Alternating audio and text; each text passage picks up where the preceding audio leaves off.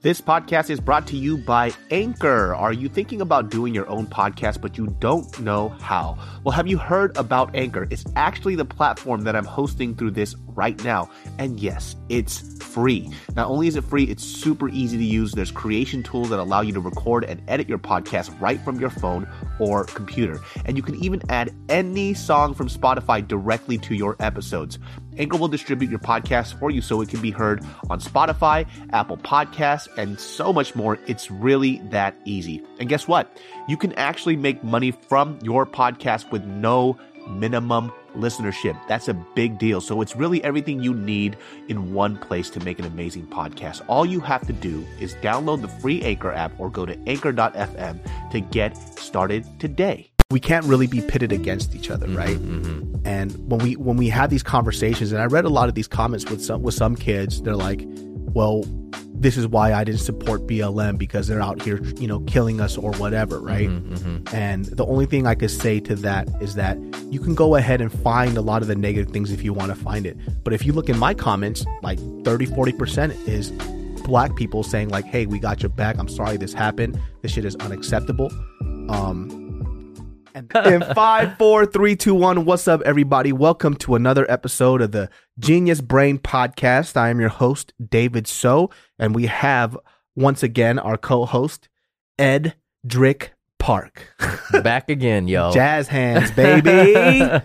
Well, this has been a very interesting past couple of weeks because a lot of people have asked me to talk about what's been going on specifically with the Asian American community and a lot of the attacks that have been happening.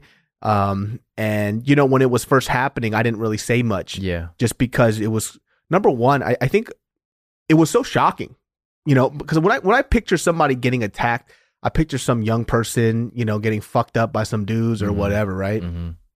Or maybe, I don't know, maybe he did something to provoke something. I don't know what it is. When you think of an attack, you don't think of a minor or an elderly. Exactly. You know what I mean? You just when we say elderly, I'm talking about the biggest one of all was the 84-year-old man who was just walking. He was walking in front of a garage or maybe his complex, and this kid, Antoine something, I can't remember his name right now. Maybe it's because I've been so enraged, but he literally shoves this man full force as hard as possible, and he actually dies from the trauma from when he was shoved. And the crazy thing about that whole situation was like, I couldn't wrap my head around why. Yeah. It's like, why? And people are saying, or I think I read it's leading that it was actually racially charged. Obviously because of the whole, the nation's perspective on Asian people because of the coronavirus and a lot of other shit, right? And, when this happened, a lot of people were like, you aren't saying things. Why aren't you saying something? You were so loud for BLM. It's like, listen here, you little fuck face. Give me some fucking time. You know what I mean? Like, let me think about what the fuck I'm going to say. Yeah. I don't think you guys understand. Like, this obviously hits a lot closer to home. And because these attacks were happening so frequently, it was like, what would you say it was a string of like 20 something? Yeah, I think there was a 20 to 30 attacks in a span of like 2 weeks. And like I was saying, it wasn't even hitting mainstream news. Yeah. It was just happening. And so it's just one of those things where let's remove the race part out of it first and just think, why the fuck would you want to attack an elderly person? Like, they're helpless. Yeah. They're so fucking defenseless, and the fact that a fall could end their life, I don't know if the people who are attacking necessarily realize, even if they don't realize that, there's still no fucking excuse. Yeah, it was hard to wrap around. And every time I felt like I was going to say something, somebody else got attacked. Somebody else got attacked. So I just had to keep processing. And so when it comes to a topic like this, that's very heavy, and it's a lot more personal, I have so much shit to process because first it was like anger, then it was sadness, then it was questioning why. And so, one of the biggest points that I wanted to get across to a lot of people is shut the fuck up. Like, some people process things differently. And I think the odd thing was, and I call it these young kids who do this, you guys are Yelp elite people. You are the people who pride themselves in being a Yelp elite. And the reason why I make that comparison is because you are the type of people that'll go to an establishment, or in this case, a person, and attack somebody who is actually going through the same shit that you're going because it's an easier target. It's easier to go ahead and try to yell at me and say, why aren't you saying anything? rather than you going out and saying something yourself. Yeah. You're a little pussy. You're the exact same thing. Well, you're a little bitch. To be fair, I think the people who are requesting a response from you definitely falls into different schools though, right? Mm-hmm. Some might just be wanting, just because they look up to you, to hear your perspective. I'm not talking about those people. I'm talking about the ones that are fucking attacking me. Right. Like, not just me. You motherfucker. Yeah. It's like, yo, bro, like chill. Yeah. You can't, how are you going to say I am for Asian Americans and then attack an Asian American? Like, you don't make any fucking sense. You're a fucking Yelp Elite review writer. Not to mention, bro, it's just like sometimes, man, given the state of things and like what we've been through in the past year or so, it's exhausting. You know what I mean? Like, it's exhausting to keep talking about shit that brings you down, that you know, gives you grief. It puts you in such a negative space. Like, dude, we're fucking human beings too, man. Sometimes,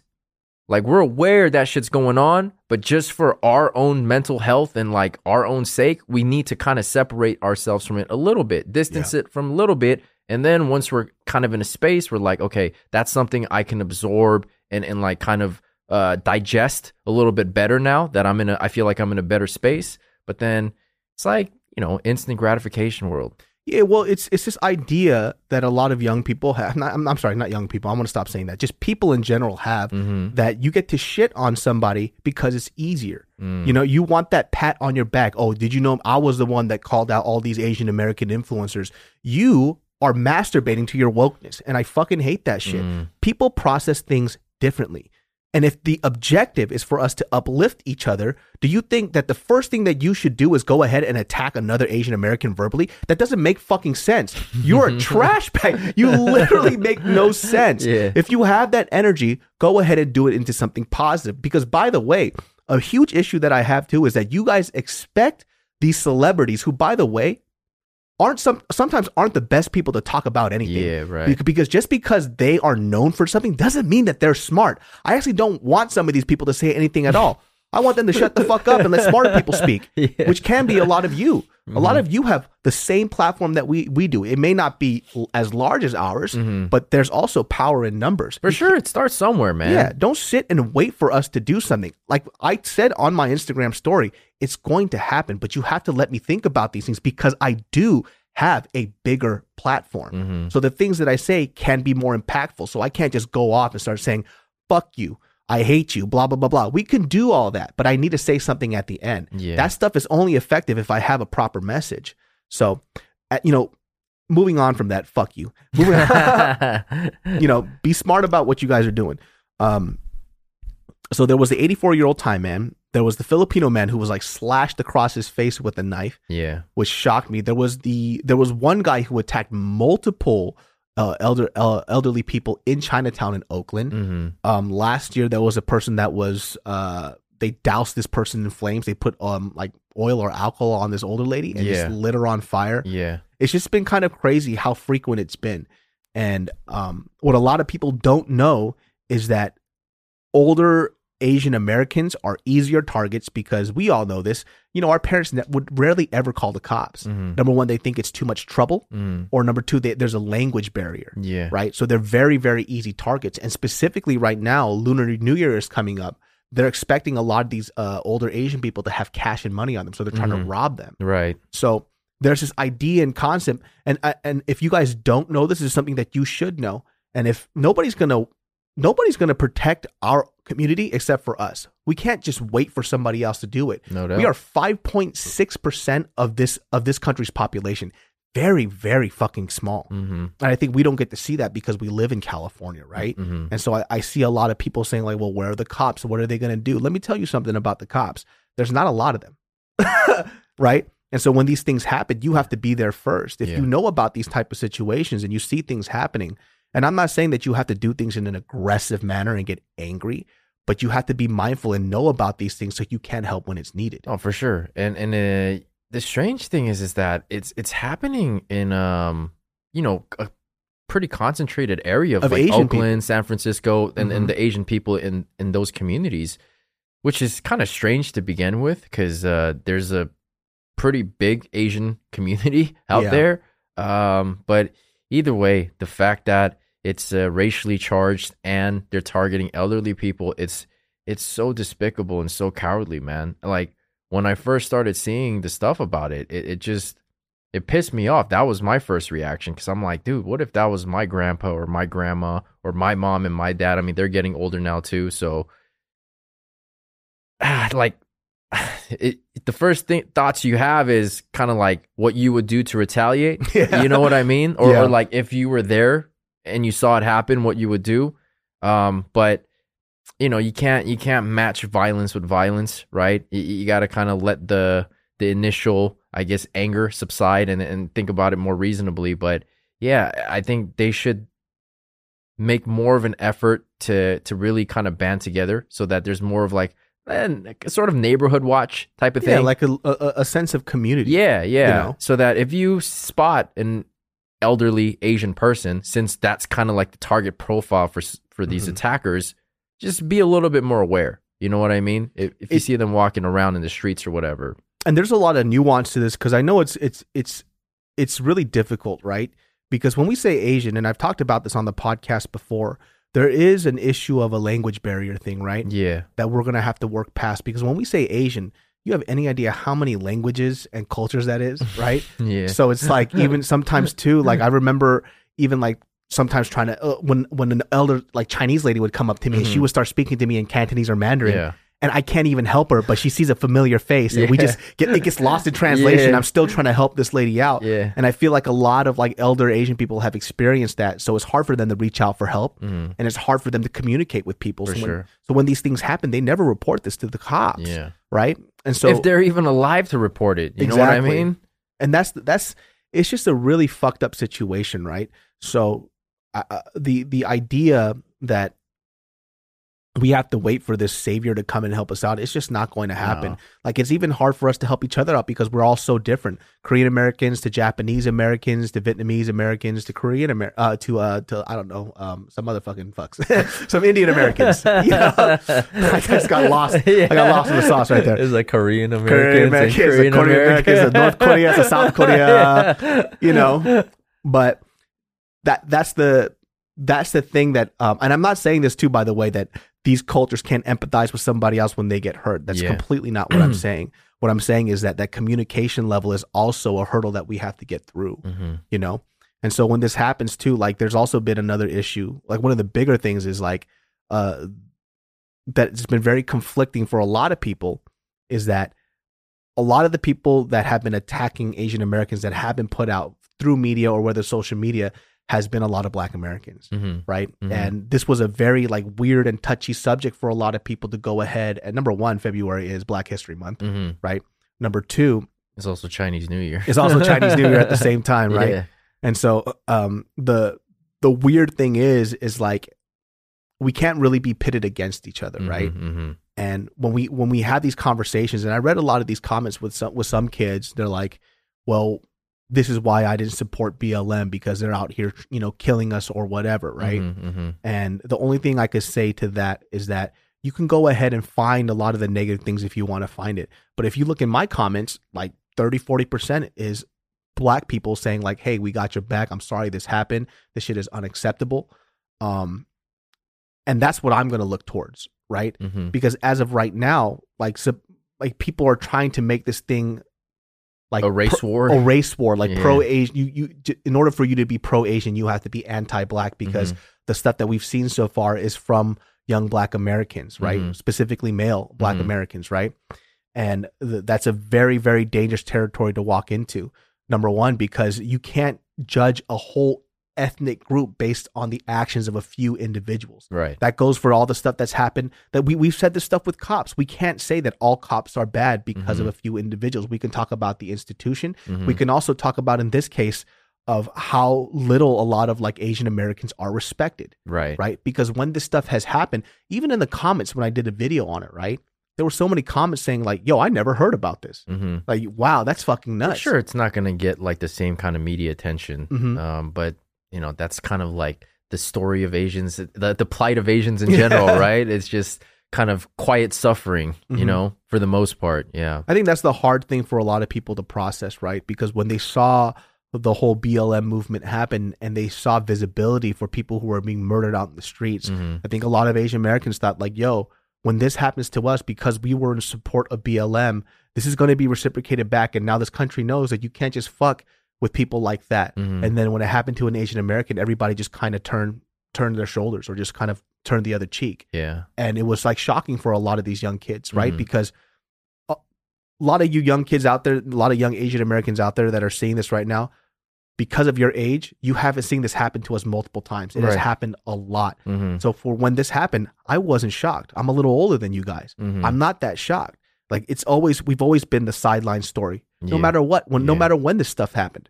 So I think a lot of these kids are like, well, what about this proactivism that happened? I thought it was going to be reciprocated or returned, but that also shows the behavior and the idea that people have of Asian Americans. A lot of people don't take us seriously. It's a reality check. It's a reality check, right? Because you see all of this, proactiveness in terms of bringing an issue to the forefront and having it become a national movement.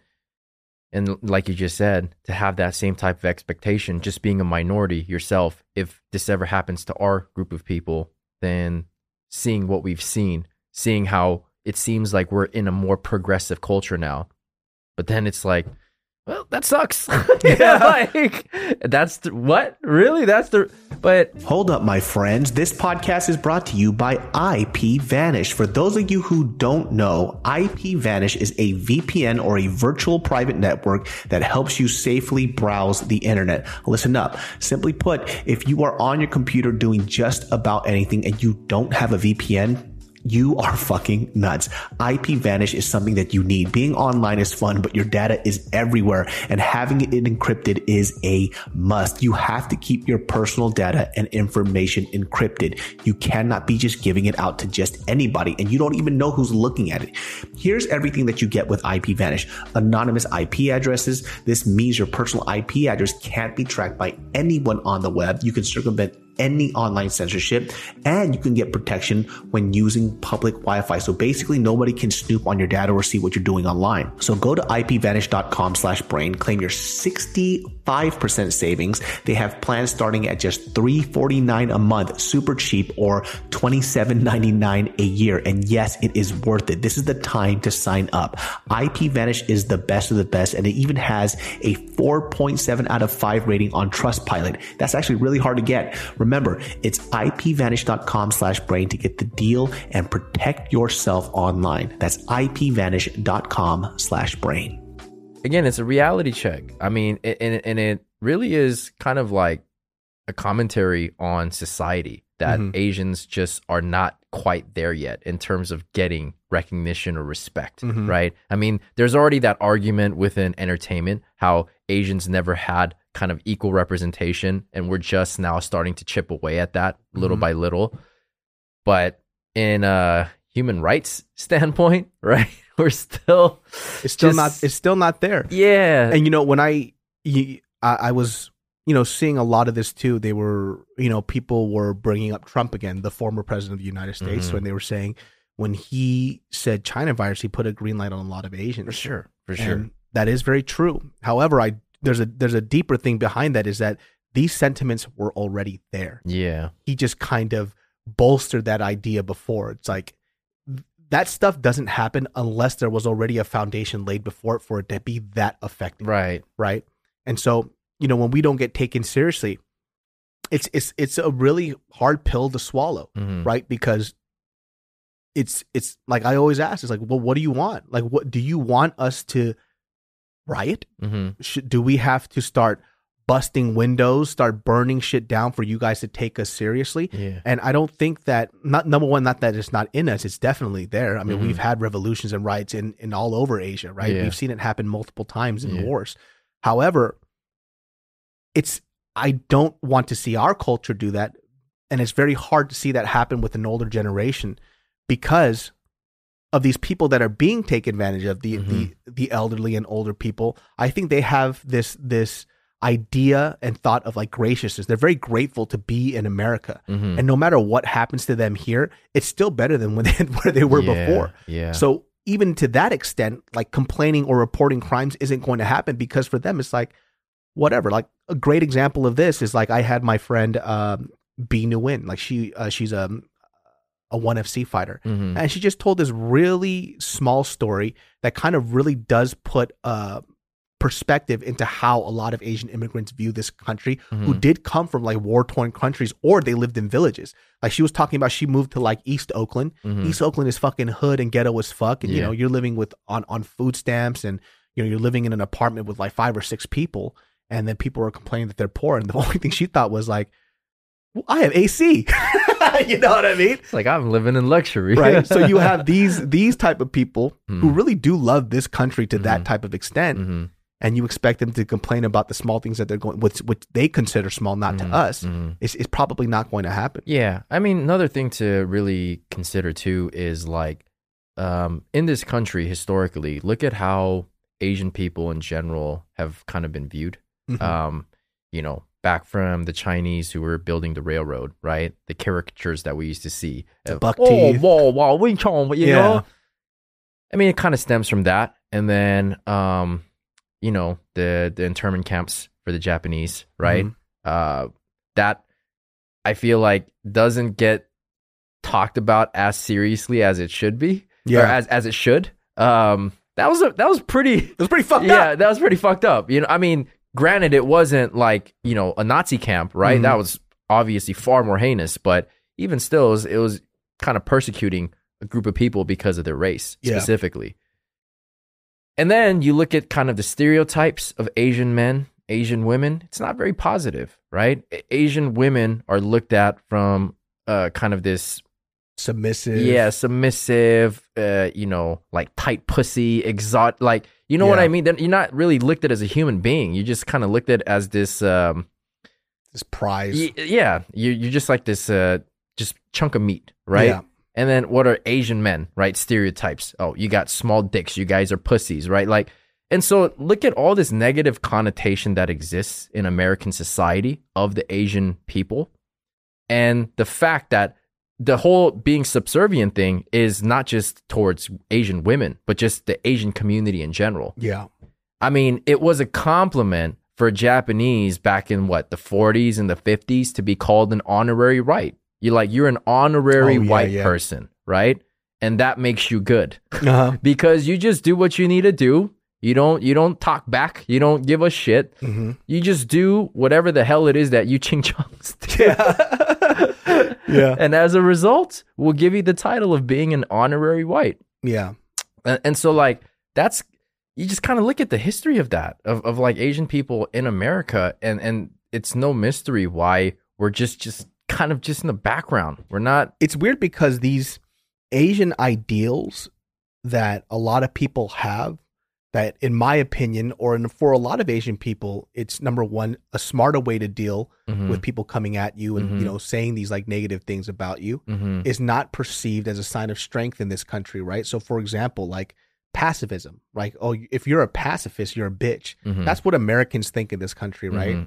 But to put it in perspective like this, and what I don't think a lot of people understand, and this is the perspective that my parents had, right? When a lot of racist shit would be said to them, like, or some terrible things would happen to them, they go, I'm better than these people. Why would I even speak to them? You know?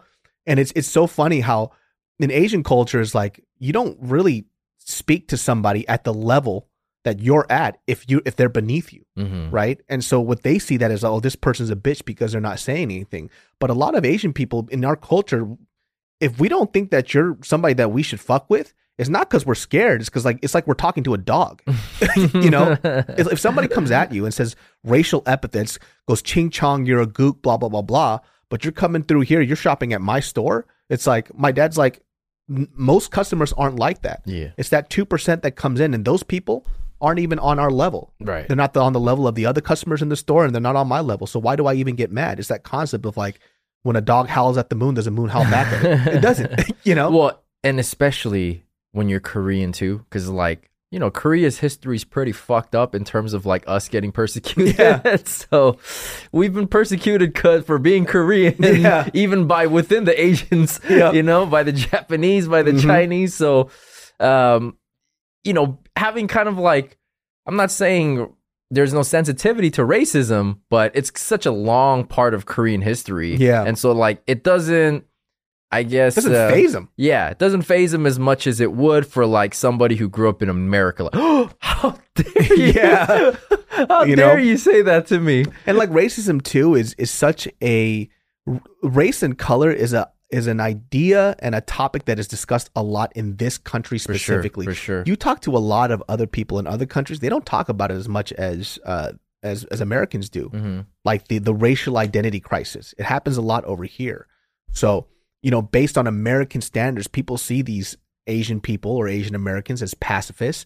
But when you look at it from our perspective or my parents' perspective, it's like, listen, I work hard, I make money, I provide for my family. Somebody calls me a dog that I eat dog and they call me ching chong. It's like, that's all that they have. Yeah. Like why the fuck would I get mad at somebody who is not even at my level? But you see the difference though, right? That's kind of the whole difference behind like the immigrant mentality. Yeah. Like I came here for a purpose, you know, and to an extent, I've gotten what I was hoping to get. Mm-hmm. Like you just said, like my family's good. You know, I got a job, I got a home, I got clothes on my back, I got food. I'm okay. But then you look at kind of the entitled mentality that a lot of Americans have who have never traveled before, who've Mm-hmm. never been outside of their bubble here. And ignorance plays a big part of it.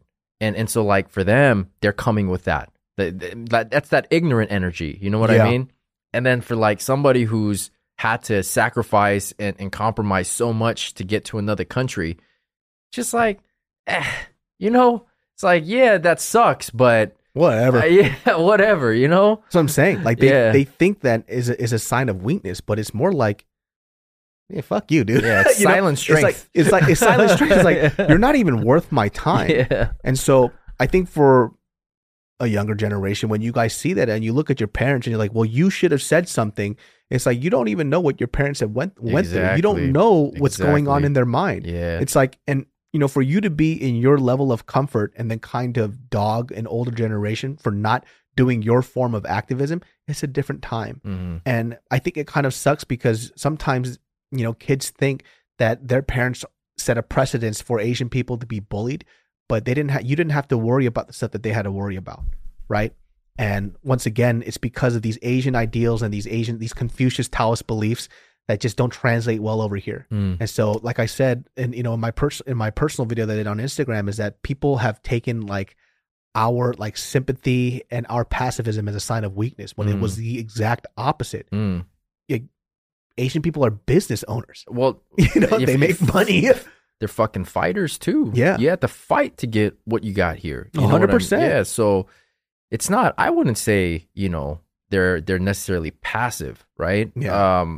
Because you had to do a lot of fucking fighting to get what you got here. Mm-hmm. And part of that fighting is against racism as well. Yeah. So it's more of like the strong and silent type. I mean, because look, man, when I was growing up, like my parents didn't want me getting into fights, but when I got into fights, my dad would ask me, "Did you win at least?" I know. You know what I mean? I feel like that's more of a Korean thing. It's like, hey, if you fought, you fought. I'm not happy about it, but did you win at least? Yeah. Right? And of course I did. You know, like, yeah. You know what? You know what's kind of funny about that whole thing too is like when we talk about like fighting, and I think a lot of people think that standing up for your rights per se because of the cultural milieu of what's happening right now in this country. People think that you have to fight for your rights through violence. Yeah. But there's also small subtle things that you can do, right? For example, and I know it's hard. It's hard because sometimes you're kind of going through this balance of, number one, am I being too sensitive, or is this the time and place to go ahead and bring some of this stuff up, right? So for example, when you hear somebody makes like racist Asian jokes, and you kind of sit there and you don't say anything, depending on the situation, right? As everybody's having fun and you can make fun of their race too, then that's just a good time, right? Yeah. You know, gauge those situations. But there's small things that you can do that'll show that you don't have to take shit just by saying, hey, cut that shit out. You think that you have to be like me where I'm in everybody's face and cursing somebody out. I actually don't do that a lot in person. Yeah. If I do that to somebody in person, it usually means we're about to throw down, or some shit's about to happen. Right. But it's just small shit like this. Like, I'll be having a conversation, and like for example, this happened like a few years back, right? There was a white dude that dated an Asian girl, right? And I met him through like this company thing. He used to work at this company that I was attached to, and he made Asian jokes simply because he thought he had a green lights because he went out with an Asian girl, right? And I didn't like it. Now, a part of me thought like, hey, if I say like, yo, cut that shit out, I'm probably going to be a buzzkill because it's around other people. Yeah. Right. So I had to go ahead and balance that shit out. And so what I decided to do was, you know, after he made a few jokes, and you could tell a few people are uncomfortable. Yeah. I took him aside. I was like, hey, bro, cut that shit out. Yeah. Like, nobody's laughing. Yeah. Like, I know you had an Asian girlfriend and shit, but still inappropriate. Yeah. It's like, don't do that shit, man. Read the room, my man. Yeah. I was like, read the room and cut that shit out. I wasn't yelling at him. I wasn't being hyper aggressive, but I was letting him know, like, hey, cut that shit out or I'm gonna have to check you. Right. And I did check him in a very nice way. And he stopped that stuff. You can do small things like that. For sure. It's hard. Right. And I think a lot of the times people are afraid to be uncomfortable because of how weird it makes you feel. But growth doesn't happen when you're comfortable. It happens when you're uncomfortable. Absolutely. Absolutely. Because it's human nature to want to be out of that, you know, uncomfortable zone, right? Yeah. You put your hand over fire. What's your reaction? You take it away. Yeah. You don't want to get burned. You don't want to feel that discomfort. And so, yeah, that is really a big thing is taking action, like just on small things. Yeah. Just yourself, right? Yeah. You can't sit there and get angry about things or, you know, feel a certain way about things. But like when you see... Before we continue, my friends, let's talk about Purple, one of my favorite sponsors ever, because I love my Purple mattress. Yeah, if you think your bed is good, sure. If you put sprinkles on a piece of dookie, guess what? Still a piece of dookie. Well, guess what? The Purple mattress is the sprinkle, not the poopy. Let's talk about it for a second. The Purple Grid sets the Purple mattress apart from every other mattress. It's a patented comfort technology. Ever since I've had my Purple mattress, I have never slept so dang good in my life. And when you sleep well, your brain functions better. You actually are a lot healthier, and it's been proven to improve your life in so many different ways. You have no idea. You actually spend a lot of your life sleeping. So why do it in pain? Why do it in discomfort? Get on this Purple mattress. And in fact, if you get one, who knows? I may be there with you in your bed, only if you like. If not, I'm just, okay, this is getting weird. Let's continue this. Anyways, guys, experience the Purple Grid and you'll sleep like never before. Go to purple.com/GB10 and use promo code GB10. For a limited time, you'll get 10% off any order of $200 or more. That's purple.com/GB10. Promo code GB10 for 10% off any order of $200 or more. Terms apply. That type of negativity happened and you're around it, you just... Well, I mean, yeah, I'm not going to say anything because I feel weird if I say something. Yeah. And listen, I'm going to be honest too. Like when there are situations too where sometimes people say some weird shit about Asian people and I'm just exhausted. I don't want to say anything, you know, and sometimes people get a pass on it depending on the situation. Yeah, it depends on your mood too. Yeah. Right? Like sometimes I want all the fucking heat. Bring it to me. Let's fucking go. Yeah. You know, but other times I'm just like, I'm too tired to deal with this shit. But like I got my own shit going on right now, bro. And next time I won't give this person a pass. Yeah. But there's like small little things that you can do on the day-to-day type of stuff, right? Don't be a buzzkill. Read the situation. Like if everybody's clowning on each other and they're making race jokes, I'm okay with that. Yeah. Right? It happens all the time. Like, especially where I grew up, somebody made a fucking Asian joke. I made a black joke or a white joke or a Mexican joke and everybody was laughing. Right. But if you're the only person that's getting picked on and simply because of your ethnicity and you're Asian, then you might have to say something. And you might be in those uncomfortable situations where you have to figure out like, yo, last time I did this, I was overreacting and now everybody hates me. Yeah. But you're not going to be able to navigate those social situations until you try. Yeah. I mean, I told you, bro, I got into so many fucking fights when I was in elementary because like the racist white kids. Yeah. I'm not even going to go as far as calling them racist, ignorant white kids. Yeah. You know, they just, you know, making fun of like the food that I eat, the language, you know, and like, bro, I could not let that shit slide. Even being a first grader, second grader, whatever, like it offended me to the point like we're fucking throwing hands. Yeah. To the point that sometimes I'd fight kids much older than me and get my ass whooped. But it's like, dude, I just need to hit you once. That's all I'm trying to do, you know? Yeah. Because what you said is fucking pissing me off. Like, But I'm not saying to resort to violence like that, but I'm saying you got to step up for yourself in that way. If what you just mentioned, if somebody is like clowning on you, your heritage, your culture, whatever, and it's just you alone, nobody else is laughing except everybody else is laughing except you. Yeah. Then that's a pretty good sign where you got to stand up for yourself there, by saying something, by throwing a motherfucker, And I know it's hard too, because it's easier said than done for somebody like me that grew up in an area where a majority of people were of color. Yeah. In my school, it was like over like 30 or 40% people were Asian. So it's easier.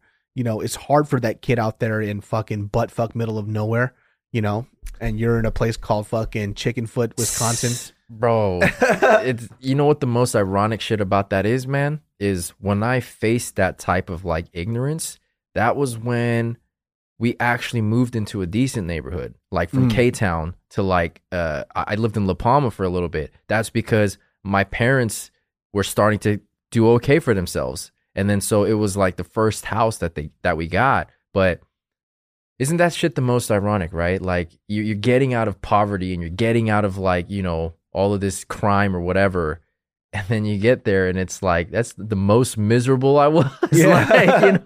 Like dude, these fucking kids are hating on me like on a daily basis. And I just found that ironic, because like I don't think my parents would have really expected that or thought that would have happened, because they're thinking I'm trying to give my kid a better life, put him in a better surrounding around better schools. Did you hear about that story about the white family that moved into a mainly Vietnamese neighborhood? I think it was out in the OC. Westminster. You heard about it has that? To be Westminster, yeah, around there, right? But you heard about that. But you heard about so this white family moves in, right? Yeah. And they started making like Asian racist jokes to their Vietnamese neighbor in the OC. Oh no! In like Westminster, probably Westminster area, but it's like the whole neighborhood is Vietnamese, bro. Right? And there's a certain group of Vietnamese people that you better watch the fuck out. Yeah. And so the crazy thing is, it's like it's not just the parents, right? It was like the kids too, because like the owner of the house, like the father or whatever, he's out there in the backyard, and the kids are calling him a peeping Tom. They're making like racist jokes at him, like dog eater or whatever. What the in fuck a heavily populated Asian area, right? Yeah.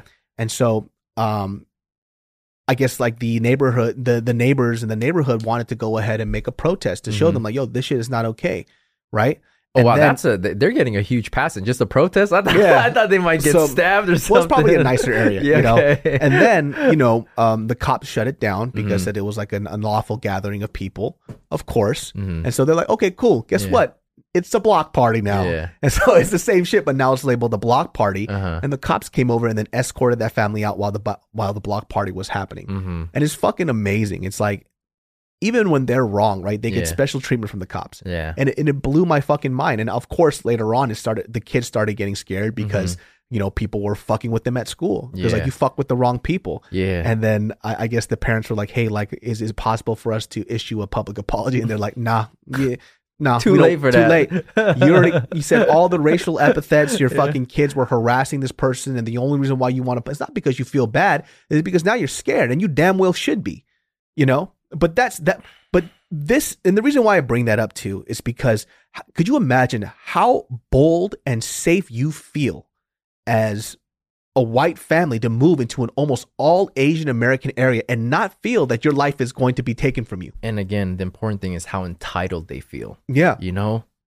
It's I mean that kind of sums it up right there. It's like that's how little they think of Asian people. It's like, if I did that, nothing is going to happen, right? It's like they're Asian people. What are they going to do? Right. They may not say it out loud, but that type of behavior is reflective of that, right? Because I guarantee you, they wouldn't be going saying that shit in a Mexican neighborhood. No, they wouldn't be making beaner jokes to some Mexican people because they'd be scared. Yeah, and it just goes back to show how little a lot of these people in this country do not take Asian Americans. Like, seriously, again.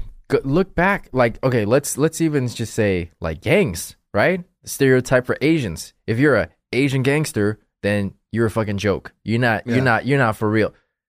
Little do people know, like, there's plenty of fucking Asian gangs out there that you do not want to be around. And you sure as hell would not say some of those things that you would say if you knew what type of people these people are. Dude, bro, let me tell you guys, man. Back in the day, in the 90s, right?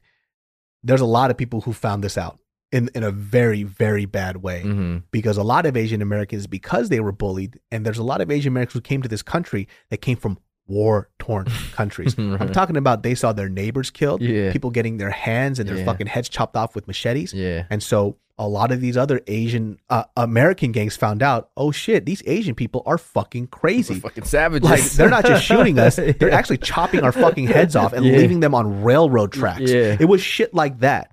You know what I mean?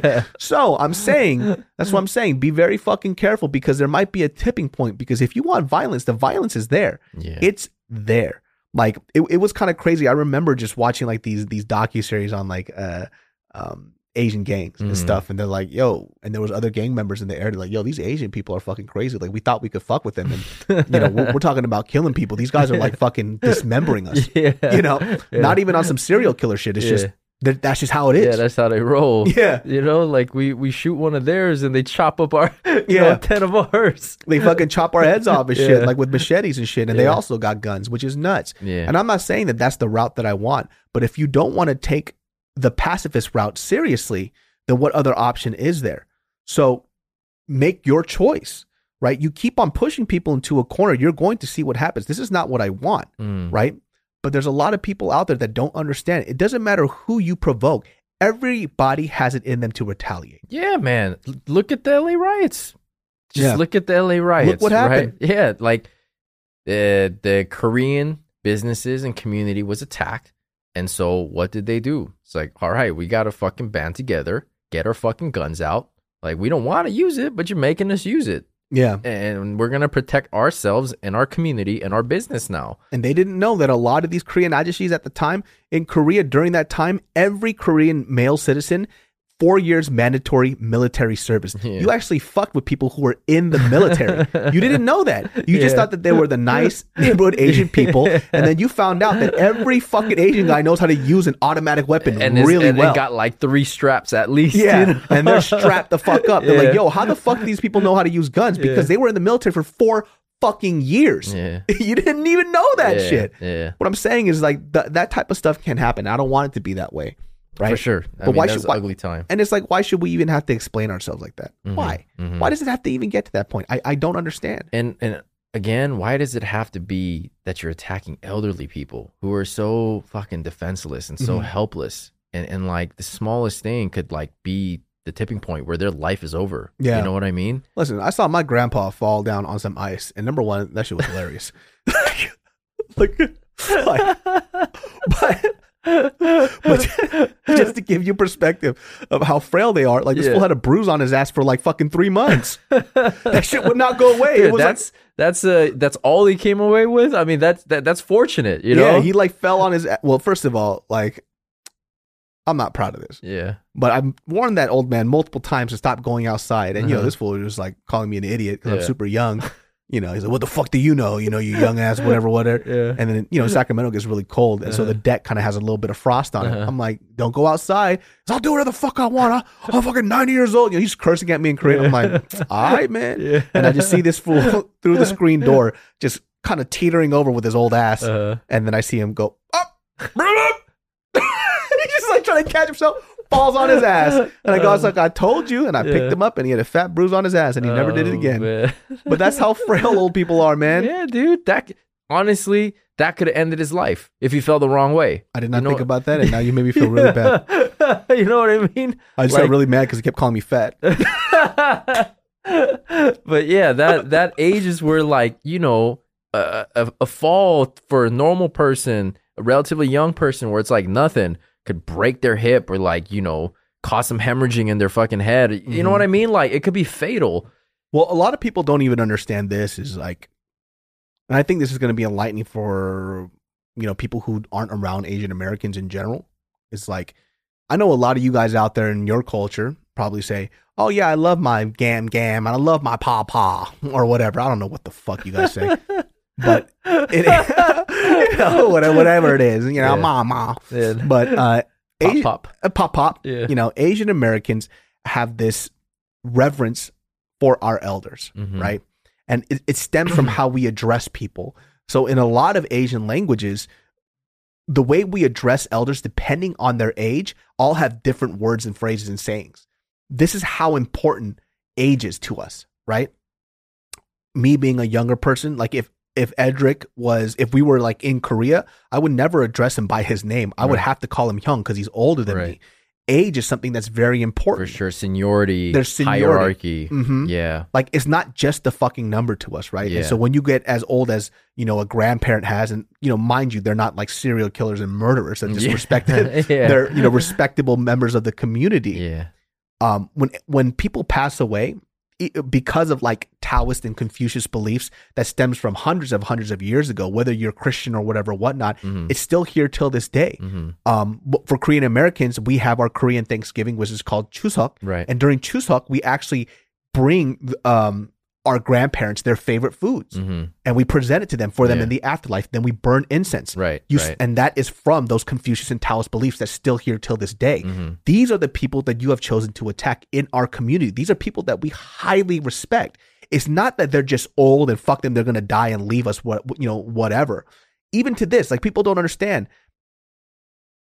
Putting Asian, this is why when you go to your Asian homie's house, you still see grandma and grandpa living with them. Is because we have such a high reverence for our elders. It's hard to put them in a home. We just can't do it. I feel like for American people, like, yeah, put them in a home. They have their own life. Yeah. We don't have that. Yeah. We have this idea that we want them to live happily as possible. So by the time they get old, it's our position to go ahead and take care of them. It's your responsibility and your duty, right? Yeah. And it's like, it's built into the culture, especially if you're in kind of like the position where you're firstborn son, then once your parents get to a certain age, then you take care of them. No matter how burdensome it may be. It gets burdensome. Yeah, no matter how much your wife may not like the idea, unless, they're the grandparents are on that tip of like, I could take care of myself. I refuse to let anybody take care of me. That was my grandpa too. That fool couldn't take care of nothing, dude. Yeah. This fool always crack fat jokes at me all the time. Like, man, you fucking old fuck. I'm gonna beat your ass, dude. This fool it was so fucking funny because he was getting older and his memory would go away. I remember I came back from LA and I was like, Harabaji, it's me. It's your sonja, it's your grandson. Yeah. He's like, oh, he comes up and he passed me on the butt, and then I'm walking away into the living room. And I just hear this fool in the hallway talking to my mom. He's like, who's the fat guy? Oh, man. Even when his guy. memory going, he's still calling you the fat guy. Yeah, he's still got to put one more dig on me, dude. I'm like, yo, fuck this guy, dude. But even then, this is how much I respect my elders. I still made him breakfast the next day. You know what I mean? I still made him his favorite foods. I still took care of him, and that's what I did. Yeah. For me too, like, and I told the story before on this podcast, my grandma had severe Alzheimer's. Like she couldn't remember anything at all. And we wanted her to be with us as long as possible, but it got to a point where we just couldn't take care of her. Yeah. Right. And what I mean by that, it got to the point where she couldn't feed herself. So they had to put a tube into her stomach to put in food. Yeah. That is the extent that it took for her to not live in our household. Yeah. That we had to put her in a home. Yeah. But even then, and I don't think a lot of people even do this, and I know this because I went to the home a lot. I saw my grandma at least 5 times a day and checked up on her at the home for at least 20 to 30 minutes every day, right? Even if she couldn't recognize me. That's how important our relationship was, right? And even the people at the nursing home was like, wow, we see you a lot here. Like a lot of people don't visit their grandparents like you do, right? Because a lot of people at that home weren't Asian. They weren't Asian American. So when I went there, I went there to go take care of her a lot. And then after my grandmother passed, which was really, really hard, my grandpa lived with us at home, and he lived with us till the day he passed away when he was like 98, 97 years old. And I had to make him breakfast every day at the school. Even though I lived somewhere else, I had to go and check up on him to see if he was fine. I had to do all this other stuff. And it's something that's a part of my, duty. Right. I mean, it's the values we were taught, and that's ingrained in us, right? The family values. Yeah. And it's so important, like within Asian culture. I would say like American culture is a little bit different when it comes to that type of thing. I would say it's more common where it's like, as soon as you turn 18, you supporting yourself, you figuring out yourself. But then Good luck, Zach. Yeah, in the Asian culture, it's like, no, we want to take care. That's our children. Yeah. So for as long as we can possibly try to take care of them, then we want to try to do that. So, you know, very different values. And you and I are kind of spawns of like the hybrid, right? Because like we grew up in America, so we are Americans, but we still have that Asian culture instilled in us because our parents were immigrants and our grandparents were immigrants, and they didn't really assimilate, I guess, so to speak, to American culture. They maintained that, and then they kind of passed it on to us. And it caused us a lot of confusion and maybe some trauma, but you know, that's what we deal with, you know? Yeah, I mean, our position on everything is very, very unique, and, you know, our next generations, there's going to be less of us around. For sure. Right? They're going to be more American than they are going to be Korean or Asian American. I really want to pass that on to my kids too, though. I know, that's why I'm just going to beat the shit out of them every day. This is a part of our culture. Yeah, hey, getting that fucking ass whooped is part of that Asian culture, bro. This makes you Korean. No, but I would really like to pass on kind of like some of the culture and the values and the language on to my kids. Because when I was younger, man, I always thought, man, this is so stupid because like I'm here in America. Like, what do I need to know this shit for? What do I need to learn this shit for? But I definitely appreciated it as I started getting older, and I was glad that my parents just kind of forced that on me and kind of made me keep at it, right? Yeah. It's like even the language thing of like me being forced to only speak in Korean at home, I fucking hated it, bro. I was like, dude, I fucking speak English everywhere else to everyone else. Why the fuck at home? Like, I just want to speak comfortably. But yeah, I'm glad, dude, because it's helped me in so many different ways that I never would have imagined. I feel like a lot of Korean people, conversely, to a lot of other Asians, Korean people didn't really give a fuck. Like, they wanted you to speak Korean. Because I know a lot of my other Asian friends, like their parents specifically only made them speak English because they didn't want them to get bullied. But then our parents bullied us at home. Right. And made us speak Korean. They're the bullies. They're like, I don't give a fuck what's going on in the outside world. In this house, you speak Korean. Like, the moment you step into this house, it's actually South Korea. You know? Like, we follow by Korean rules, and then when you go out, you do your American shit. You know, which, you know, like, we hated at first, but now it's like, Mariel too, she was surprised that I could speak Korean because a lot of the Korean Americans that she met didn't have any ounce of their culture inside of them at all whatsoever. Their parents don't speak English, but they don't speak Korean, which was I don't even understand how they communicated, right? But then again, I feel like you and I are different because I think we actually have conversations with our parents, which a lot of Korean American kids don't. They just kind of, you know, have the typical conversation of, did you eat? What did you do today? What are you doing for work? Are you healthy? Right? But then I could have extensive conversations with my parents. You know, for example, is Abe. Like, Abe, his brother Joe, and then his brother Sam, they all speak the most trashiest, worst Korean ever, right? And their mom doesn't really speak any English at all. So the extent of their conversation that they have with their mom is very fucking limited. Isn't that such an interesting, like, thing to observe, though, right? Is that, like, that's the dynamic within a lot of these Asian or Korean families where, dude, your parents don't speak any English, yet your fucking Korean is trash.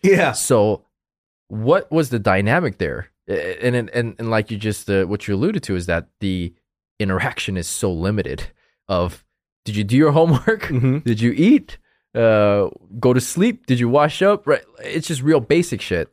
And kind of sad when you think about it, right? It is really sad. And, you know, that also attributes to a lot of Asian Americans not having a relationship with their parents because it's lost in the language. Right? Absolutely. It's literally the most basic form of communication.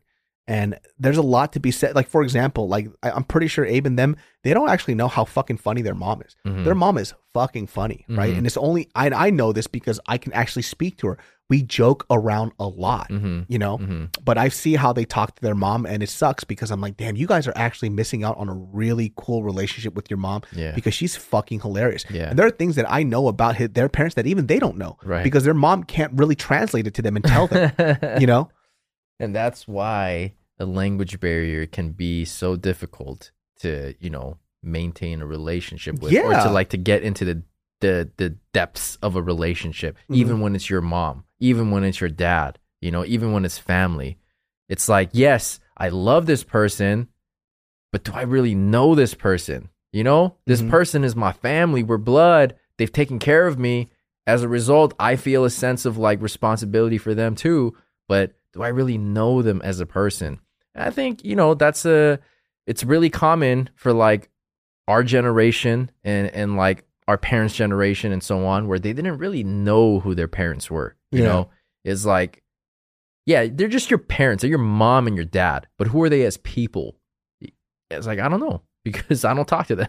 Yeah, they don't that's what I'm talk to saying. me. Like, there's so much to be said and to dive into that part of like the young Asian American experience. Because I always run into a lot of young people who talk about like, oh, my parents, they just like to yell at me and tell me what to do. Is I guarantee you is because you don't know how to talk to them. Yeah, not in the sense of you being disrespectful or rude. It's just there's a language barrier. Right. Like, and the other way around too. They don't know how to talk to them either. Because they just know do well, do this. Like the most basic of basic language stuff. The reason why I'm allowed to have a relationship with my mom is because we can speak. I mean, my Korean isn't that great, but it's good enough to where we could joke around, talk about things outside of the basic stuff. So it's fun to have conversations with her. Yeah. Right. We can joke about she can tell me stuff about herself, when she was younger. She told me this fucking funny story the other day. This woman told me this one quick story about how when she was younger, my mom is not somebody she's a tomboy, super, super tomboy, right? Like she was known to be a tomboy in her class and everything else. She probably wasn't the brightest bulb, but she was very violent. So she told me like one time, these kids kept on calling her like tomato face, right? And it's because my mom actually has a condition where she can't sweat. Really? Yeah. So when we were kids and we would go to these church events outside at the park, and Sacramento gets really hot during the summer, I would always have to be there with an ice pack and have to cool her down on her neck with an ice pack because she can't develop sweat. So she had to be cooled down with like having water thrown at her or like water. I would just throw a water balloon in her face. No, but she would have to get misted or have an ice pack on her neck because if she didn't, she would pass out. So the actual function of sweating is to actually cool our body down. She doesn't have that. Her sweat glands don't work. I forgot what that condition is called. That's crazy. So, when she was in grade school, a lot of these boys would tease her, and so. There's a story my mom told me. She was like, yeah, these boys used to tease me a lot, but then, they stopped real quick after I beat the shit out of them. I'm like, what? How did you beat the shit out of them? I was like, well, like these kids, when they're young, they'll make fun of you, but that's probably because they like you a little bit. Yeah. So my mom was like, hey, let's go meet up after school and like make out or something, right? And so the guy was like, oh, cool. Yeah. This is the guy that used to make fun of her a lot. And so they kind of met up behind the school, and then she had like a rock, and then she just beat the living shit out of him with it. Oh my God. So my mom, as gangster as fuck, jumped the guy for calling her tomato face. Wow. And so I was shocked. And so even when we went to Korea, I remember this as a kid because my mom went to go see some of her friends that she hasn't seen in years. And I was like, 7 or 8 at the time. And when one of the things that I remembered the most was her meeting her friends, and her friend, and she looks at her friend, she goes, oh, hi. And they're all happy to see each other. They go, these are my 2 kids. And the guy and the lady looked at her and she was like, you got married? They were almost shocked because she was so rough around the edge. You know what I mean? And so like, this is the stuff that a lot of people don't get to hear about their parents. Yeah. These are like personal fucking stories. Yeah. And it's because I can't speak the language well enough so I can understand. Well, another thing too, which it reminds me of is like, one of my exes before didn't have like the greatest relationship with her father. And one thing that I realized, which is kind of common within Asian culture, is that the kids look at their parents as parents. Like that is mom, that is dad, that is oma, that is appa, or whatever, Asian, ethnicity you might be. But they don't look at their parents necessarily as humans. Like, and I was trying to tell her, like, just for once, just kind of separate the dad title and just look at him as a human being. Like somebody that has his dreams, that has his joys, that has his fears, that has his feelings, that has his troubles, and try to remove that label and just think about it as at him as a human being, and then try to interact with him and then try to talk with him under that idea. And that was kind of like a really eye-opening, I guess, suggestion for her. And that helped to kind of have her take some better steps with her dad to building a relationship. But I think that's, again, a common thing with a lot of Asian kids is that they don't look at their parents and think like what if they're just human beings, not my mom, not my dad or whatever. And maybe they're just a friend, or maybe there's somebody that I'm just trying to get to know a little better.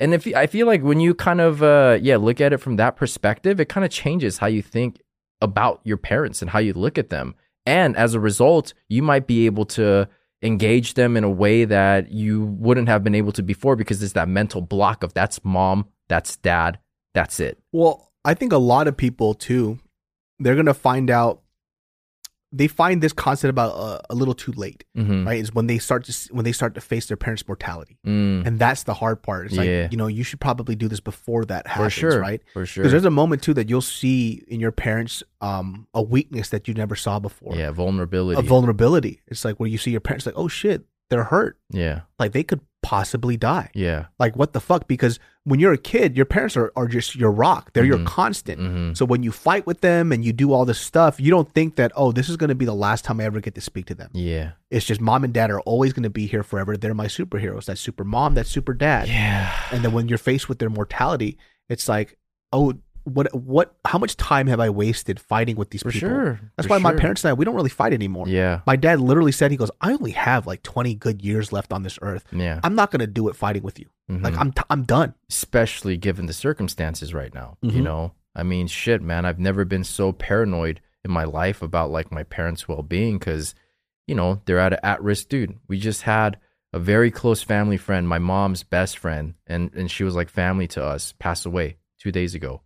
From complications because of COVID, you know? Oh, wow. And so like shit like that hits home, like, dude, that, and like, you know, well, I mean, I guess I call her Ajima, but her sons I'm friends with too. So like, it's like, dude, I feel that, man. Like that hits so close to home, because that's my mom's best friend. My mom was crushed by it, because like she doesn't have any family here. All her family's over in Korea. And so like, not only is this person a best friend, but she was like a family member to her. They've known each other for like 30 years, you know? So, you know, it's devastating for her. And then for me, you know, like I'm like really saddened by her passing, but then I'm also thinking about my parents, like, oh shit, dude, you guys can just as easily have the same thing happen to you if you don't continue to be careful, you know, continue to take care of yourself, because you're at that point now. You're not young anymore. You can't just fucking, you know, will yourself through these type of situations. It's like, it's that fucking scary. And yeah, dude, mortality and my parents is something that I've been thinking about more and more, you know? I think time was like, I remember this is one moment that it hit me really hard. And I think it was like in my mid-20s or something like that, right? It was, I thought about this moment where I remember being in high school, which wasn't that far from where I was before. Yeah. And thinking that, fuck, man, these days are so slow. Why can't it just hurry up and be summer? Right. Why can't it just be winter break? Every day felt like molasses dripping, right? Yeah. And then now I blink and then it's another year. I blink and then I look at my parents and I'm like, oh, they got older. Isn't that like the one of the most kind of scariest and like eye-opening moments for you? You look at the age in their parents. Yeah, you're just like, all of a sudden they just fucking got old. Yeah. And I'm like, what happened? And I'm like, oh, well, I'm not any younger either now too. Yeah. You know? Yeah, that's trippy. That was the weirdest moment. Right? I remember I went back home because I was living in LA at the time, and it was only like a couple of years. And then I went back home and I looked at my parents, and I had my Canon 5D Mark III. I was like, I'm going to take photos of my grandpa, and I lost those photos too. Good job, David.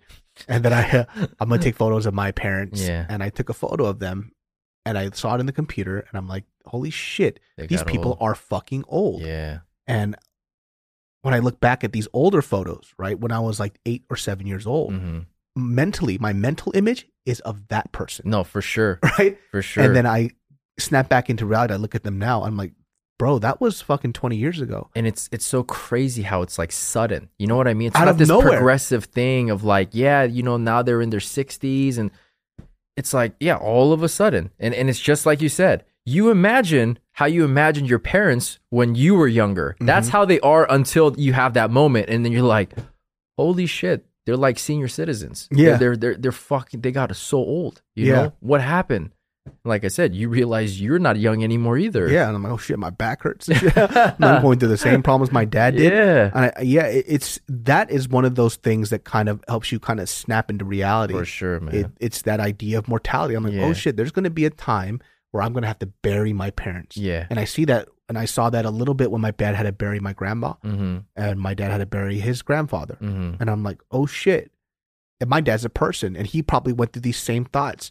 Or when he was raising me, and he's like, oh, like my parents are a little older, I have to take care of them, and he had to bury his parents. There's gonna be a time where I have to bury mine. Then my kids are gonna have to bury me too. Right. And these thoughts too, sometimes it kind of goes down this rabbit hole of where the fuck is time going? No, for sure. Like man. how fast is time going? What am I doing with this time? Am I making it count? What am I? My anxiety gets the best of me, and I gotta smoke. You're just going to spiral. Yeah, like give me some fucking weed right now. Yeah, for sure. Yeah.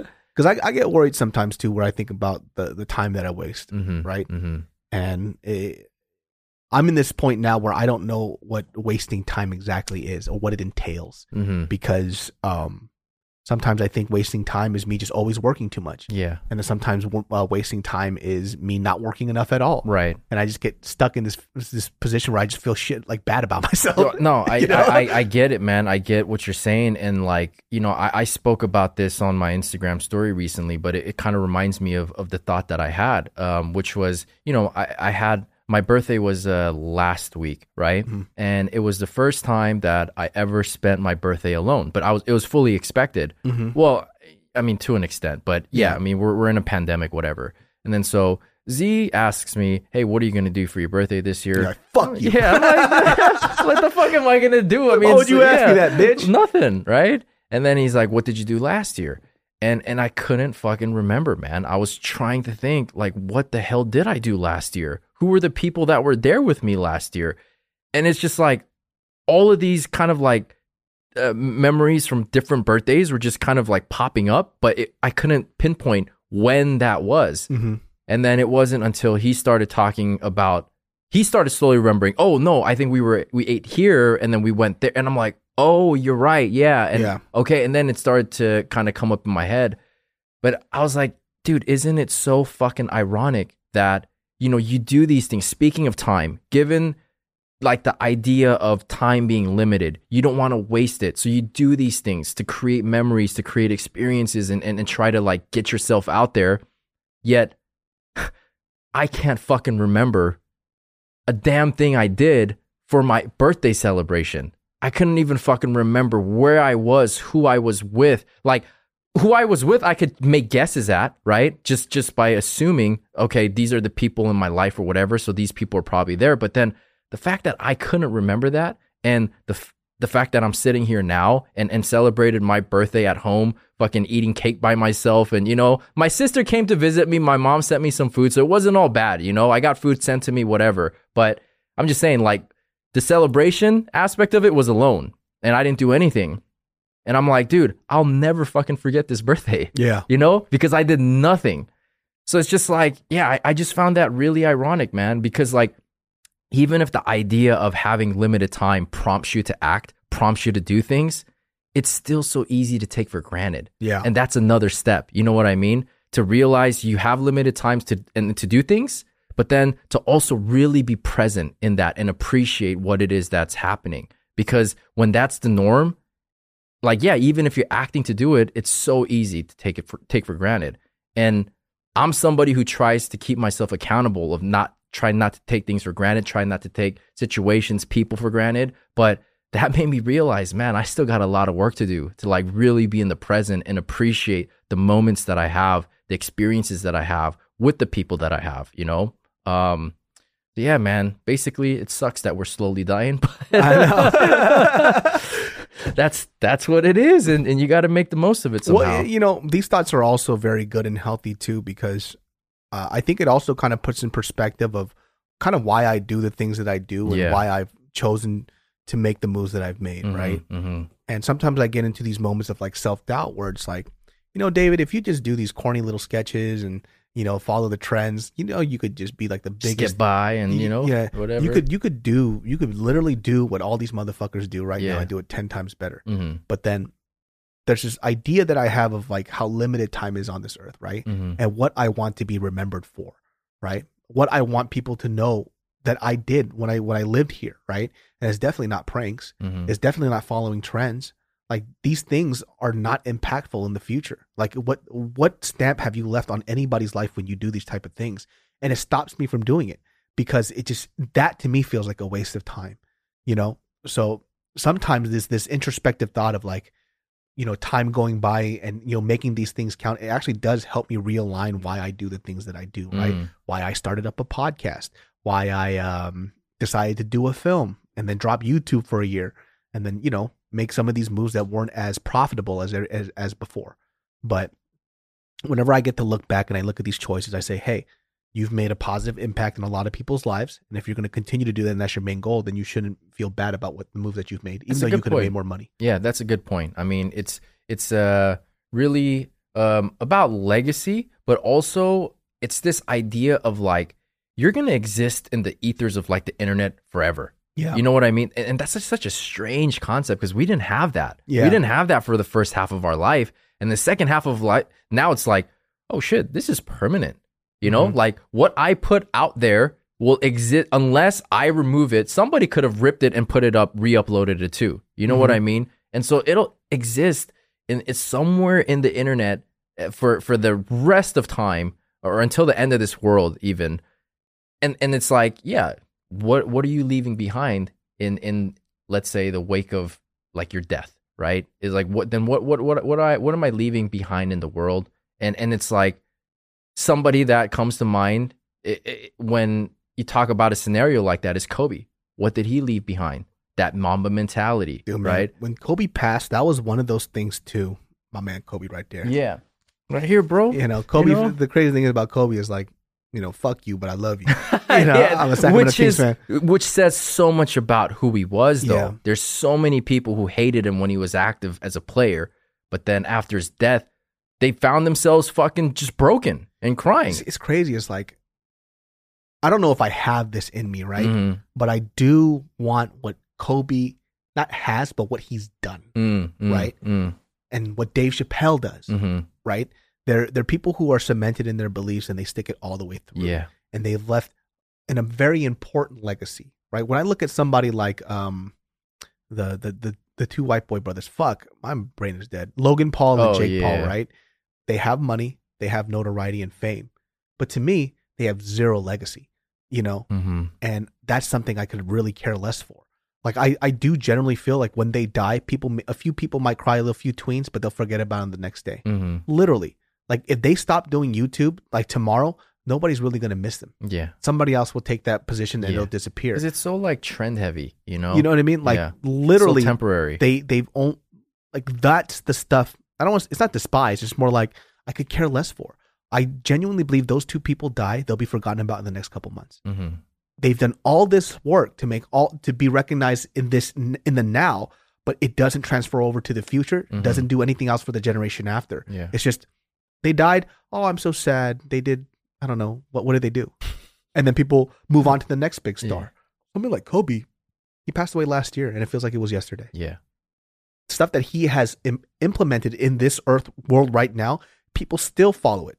They go, do you have Mamba mentality? Yeah. Do you have Mamba mentality? Yeah. It's nuts. Yeah. He's been gone a whole year now, and people talk about him like he's still alive till this day. Yeah. That's going to happen for Michael Jordan. It happens to every person on this wall right now, except for these two sluts over here. But Mike Tyson. Yeah. Despite his shady past, and a lot of the stuff that he's done has been a little bit precarious. Iron Mike still. Yeah, he's still Iron Mike. He still does what he does. You know what I mean? DMT, I'm out of this world.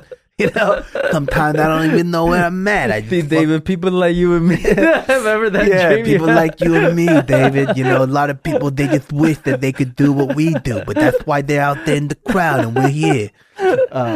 And then you have Bruce Lee. The man has been gone till this day, and people have ridiculous conversations about Bruce Lee till this day because of the legacy that he's left behind. Like water, you know? Like they're like, oh my God, like Bruce Lee could probably beat up every UFC star, even though it's not true. Yeah. You know, people still want to believe it because of a legend that he is. Right. You know, not everybody can go ahead and do that, but it doesn't mean that I won't try to. Yeah, exactly. And that's the type of legacy that I want to leave behind. Look, chasing perfection doesn't necessarily have to mean because you believe that you realistically think you can achieve perfection. It's because you're just striving to get to it as close as possible.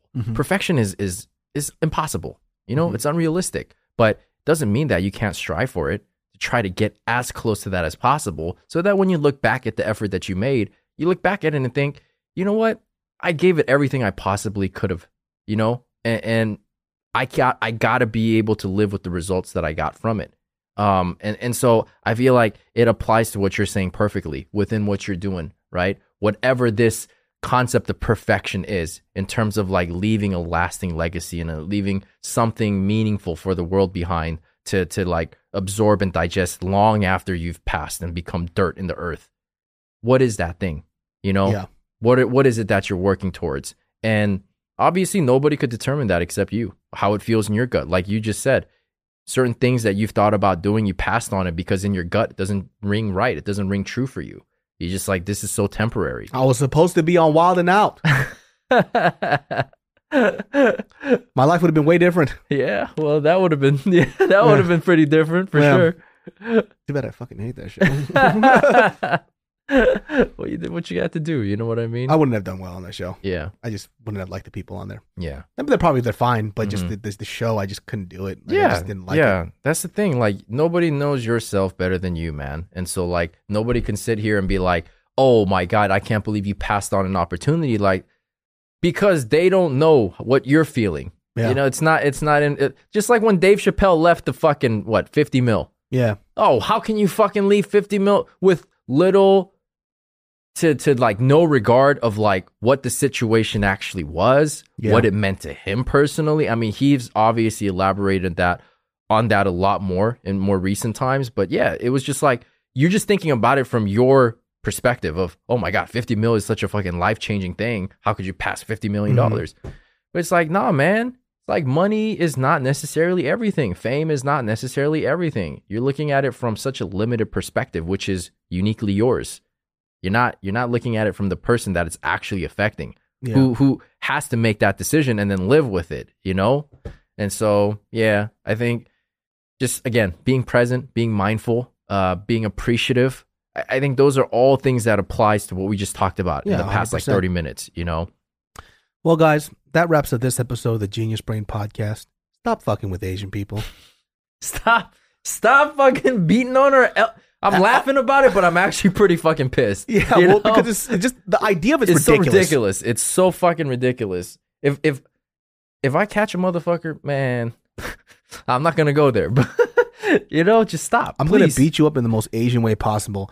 I'm gonna throw ninja stars at your eyes, and I'm gonna beat your fucking kneecaps with nunchucks. Please, just stop. Please, just stop, man. Yeah. Not just fucking Asian elderly, just any elderly people. Just leave them alone. They've paid their fucking dues in life. Let them just exit gracefully on their own will. It does not have to be on fucking slamming into the pavement and just being blindsided. You know what I mean? That is such a fucking I swear to God, if I ever see one of you motherfuckers, I swear. And piss in your mouth. Yeah. Yeah. Well, guys, you could catch Edric at Ed Park. No. Ed 2. Sorry. Ed 2. EDTWO, guys. Come on. You know me by now. Come on, man. And then Secret Society. Yes. And Brain 15 for first-time purchasers to get 15% off. Yep. It's what you see, these bomber jackets that we have on. It was not planned. I actually was about to wear the black one today, too. But something in me told me I should wear the olive one instead. Yep. We're going to have sex after this, too. Wearing these jackets. And then we will see you all next time, every Sundays and Thursdays. Love you guys very much. Peace. Peace.